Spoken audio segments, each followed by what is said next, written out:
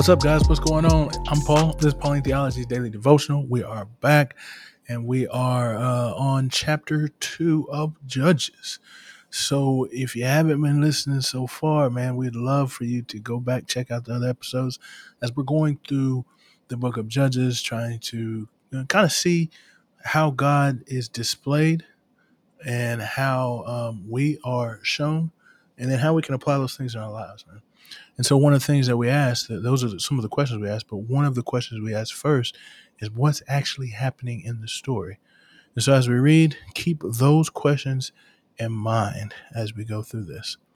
And I think it's the fifth episode, maybe sixth episode, but I haven't even talked about the overarching theme of the book. We talked about like kind of what all is going to take place, the three parts, but I didn't talk about the overarching theme. And I want to talk about that right now. The overarching theme in the scriptures as we read is that God is faithful. I want to throw Jesus in there because Jesus is the king. You know what I'm saying? But we're in the Old Testament. And so we have to understand right now that we're talking about the Father. And so we want to see everything that God the Father is gracious. He's a gracious Savior, because we see, and we will see even more, which we talked about a little bit beforehand, but we're going to talk about now even more, is that these people, the people of Israel, are turning against God, the one who delivered them from their enemies and brought them to a place that he promised he would do, and he did it still, and they still turn from him. And also we're going to see another theme, a big theme. These are the two themes, is that the people of Israel begin to look more and more like the people that are around them, the Canaanites. So as we read, keep the four questions in mind, and then keep those two themes in mind as well. We're on Judges chapter 2, verse 11. It says, "And the people of Israel did what was evil in the sight of the Lord and served the Baals. And they abandoned the Lord, the God of their fathers, who had brought them out of the land of Egypt. They went after other gods from among the gods of the peoples who were around them, and bowed down to them. And they provoked the Lord to anger.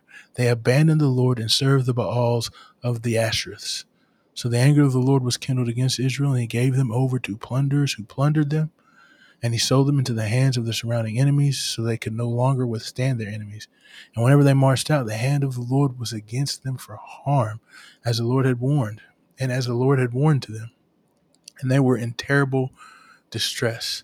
And then the Lord raised up judges, who saved them out of the hand of those who plundered them. Yet they did not listen to their judges, for they whored after other gods and bowed down to them. They soon turned aside from the way in which their fathers had walked, who had obeyed the commandments of the Lord, and they did not do so. Whenever the Lord raised up judges for them, the Lord was with the judge, and he saved them from the hand of their enemies all the days of the judge. For the Lord was moved to pity by their groaning because of those who afflicted and oppressed them. But whenever the judge died, they turned back and were more corrupt than their fathers, going after other gods, serving them and bowing down to them. They did not drop any of their practices or their stubborn ways. So the anger of the Lord was kindled against Israel, and he said, because this people has transgressed my covenant that I commanded their fathers and have not obeyed my voice, I will no longer drive out before them any of the nations that Joshua left when he died, in order to test Israel by them, whether they will take care to walk in the way of the Lord as their fathers did or not. So the Lord left those nations, not driving them out quickly, and he did not give them into the hand of Joshua. Now these are the nations that the Lord left to testify or to test Israel by them. That is, all in Israel who had not experienced all the wars in Canaan. It was only in order that the generation of the people of Israel might know war, to teach war to those who had not known it before. These are the nations, the five lords of the Philistines, and all the Canaanites and the Sidonites and the Hivites who lived on Mount Lebanon, from Mount Baal Hermon as far as Lebo Hamath. They were for the testing of Israel, to know whether Israel would obey the commandments of the Lord, which he commanded their fathers by the hand of Moses. So the people of Israel lived among the Canaanites, the Hittites, the Amorites, the Perizzites, the Hivites, and the Jebusites. And their daughters took to themselves for wives, and their own daughters they gave to their sons, and they served their gods. What's happening, man? That's the big question. What's going on?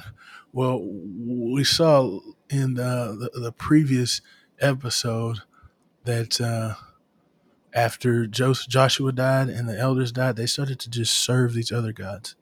And so the writer of Judges is breaking that down. He's letting us know this is what happened.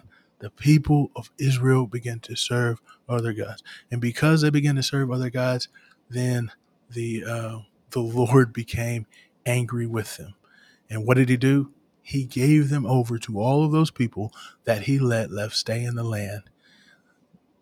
The people of Israel, they should have been able to take over all the land. They should have been able to capture every square inch of the possession that God had given them.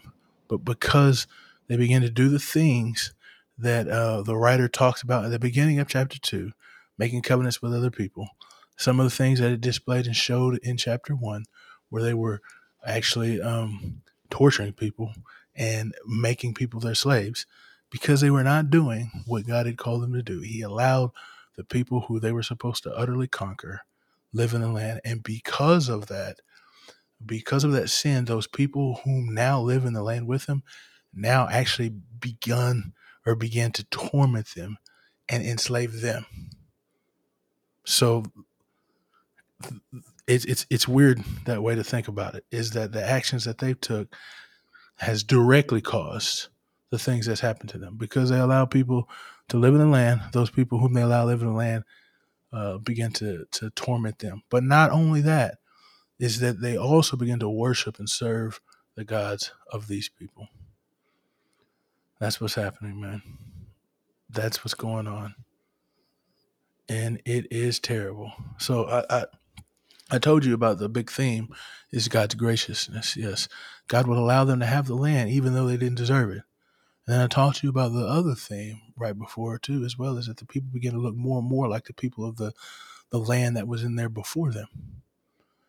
And that's what it's saying. They begin to serve these other gods. It says they begin to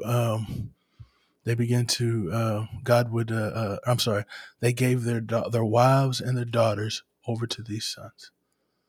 Like the wives, I'm sorry, I mixed all that up. Sorry, let me say that one more time. It says that they gave their daughters to the sons of the people that live there, and they took the daughters of the people that live there and they wed them to their sons. They began to become more and more like those people in there. But another thing that we see from the section that we read is what is famously known as the judges cycle, is that they would be oppressed, they would cry out to God, God would raise up a judge, the judge would save them. When the judge died, the people would go back to their old ways, and they wouldn't just go back to their old ways. It actually says that they would be more corrupt than the people were before. So even after they got saved and the judge died, they wouldn't just go back to the status quo, serving other gods. They would be worse after that. And so the question is now, what do we find out about God? What do we see about God? Well, the biggest thing I think right here that we see about God is his graciousness. Okay, he would raise up saviors to save these people. I say saviors, and I think it might say deliverers in some translations. It says judges as well. But these are just people that God has called out of the people of Israel to destroy their oppressors. We see that whenever they do sin, God punishes them. It says that he takes people, he sells them over to slavery. Matter of fact, I think it says that his hand is against them in everything that they do. But because he loves us so much, which is another attribute that we see, because he loves us so much and he has grace upon the people that he loves, he would raise up somebody to take care of that business. He would raise up somebody that would help to overcome the oppression that they're putting themselves in, because he hears the cry of his people. He hears the cry of his people. But what do we see about man? We see that God is gracious. We see that, and we see that God is merciful. We see that, and we see that God is also a disciplinary. He makes sure that we recognize the reason that we're in the situation we're in is because of our own sin. But we see about us is how we are so stubborn. We're stubborn. We're stubborn people. And it's not just because we see it in the scripture. It's there, but recognize in your own life, man. Don't sometimes when God has pulled us out, sometimes we just go right back to the same things. We go right back to doing the same stuff. And that is what the people of Israel are doing, except they don't just go back to it. They go back to it at a greater degree. They do it worse. That's horrible, man. And I feel, I want to say, dang, look at these people. You don't recognize the goodness of God. But I know I do that in my own life. I do that in my own life. And then the final thing we ask the question is, how can this apply in our lives? Like, what do we look for this and see it applies? Well, I think what we can do, what we can look at, what we can know is that, man, we need to appreciate the grace that God shows upon us. We need to appreciate that. Because, man, he shows it to us when he doesn't have to. And what else do we do is that God hears our cry. He hears our cry. It says when the people cry out that God raises up judges. He raises up judges. He hears our cry, our desperate need for him. He answers us. Man, take that with you. Man, may when you're in stress and in trouble, even if it's in your own making, even if you caused it, man, cry out to God because he hears your cry. Now, I have to make a huge theological step here. Okay. Normally we would just go through, but I think it bears importance. Is that there is a final judge that God has raised up, and his name is Jesus. You see, these other judges died, and it says when they died, they went back to their old ways. But the judge that God raised up for us now in these last days is Jesus. And guess what? He will never die. They killed him, but he was risen, and he still lives today. He will never die. And so we continually and always can follow and trust in him. And so that's the big thing today I'm going to say is, man, may you trust in Jesus today. May you know Jesus if you don't. Pray and ask him to reveal himself so that you might trust in him more.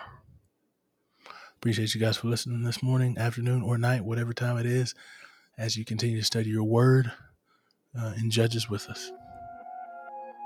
We'll see you in the next episode.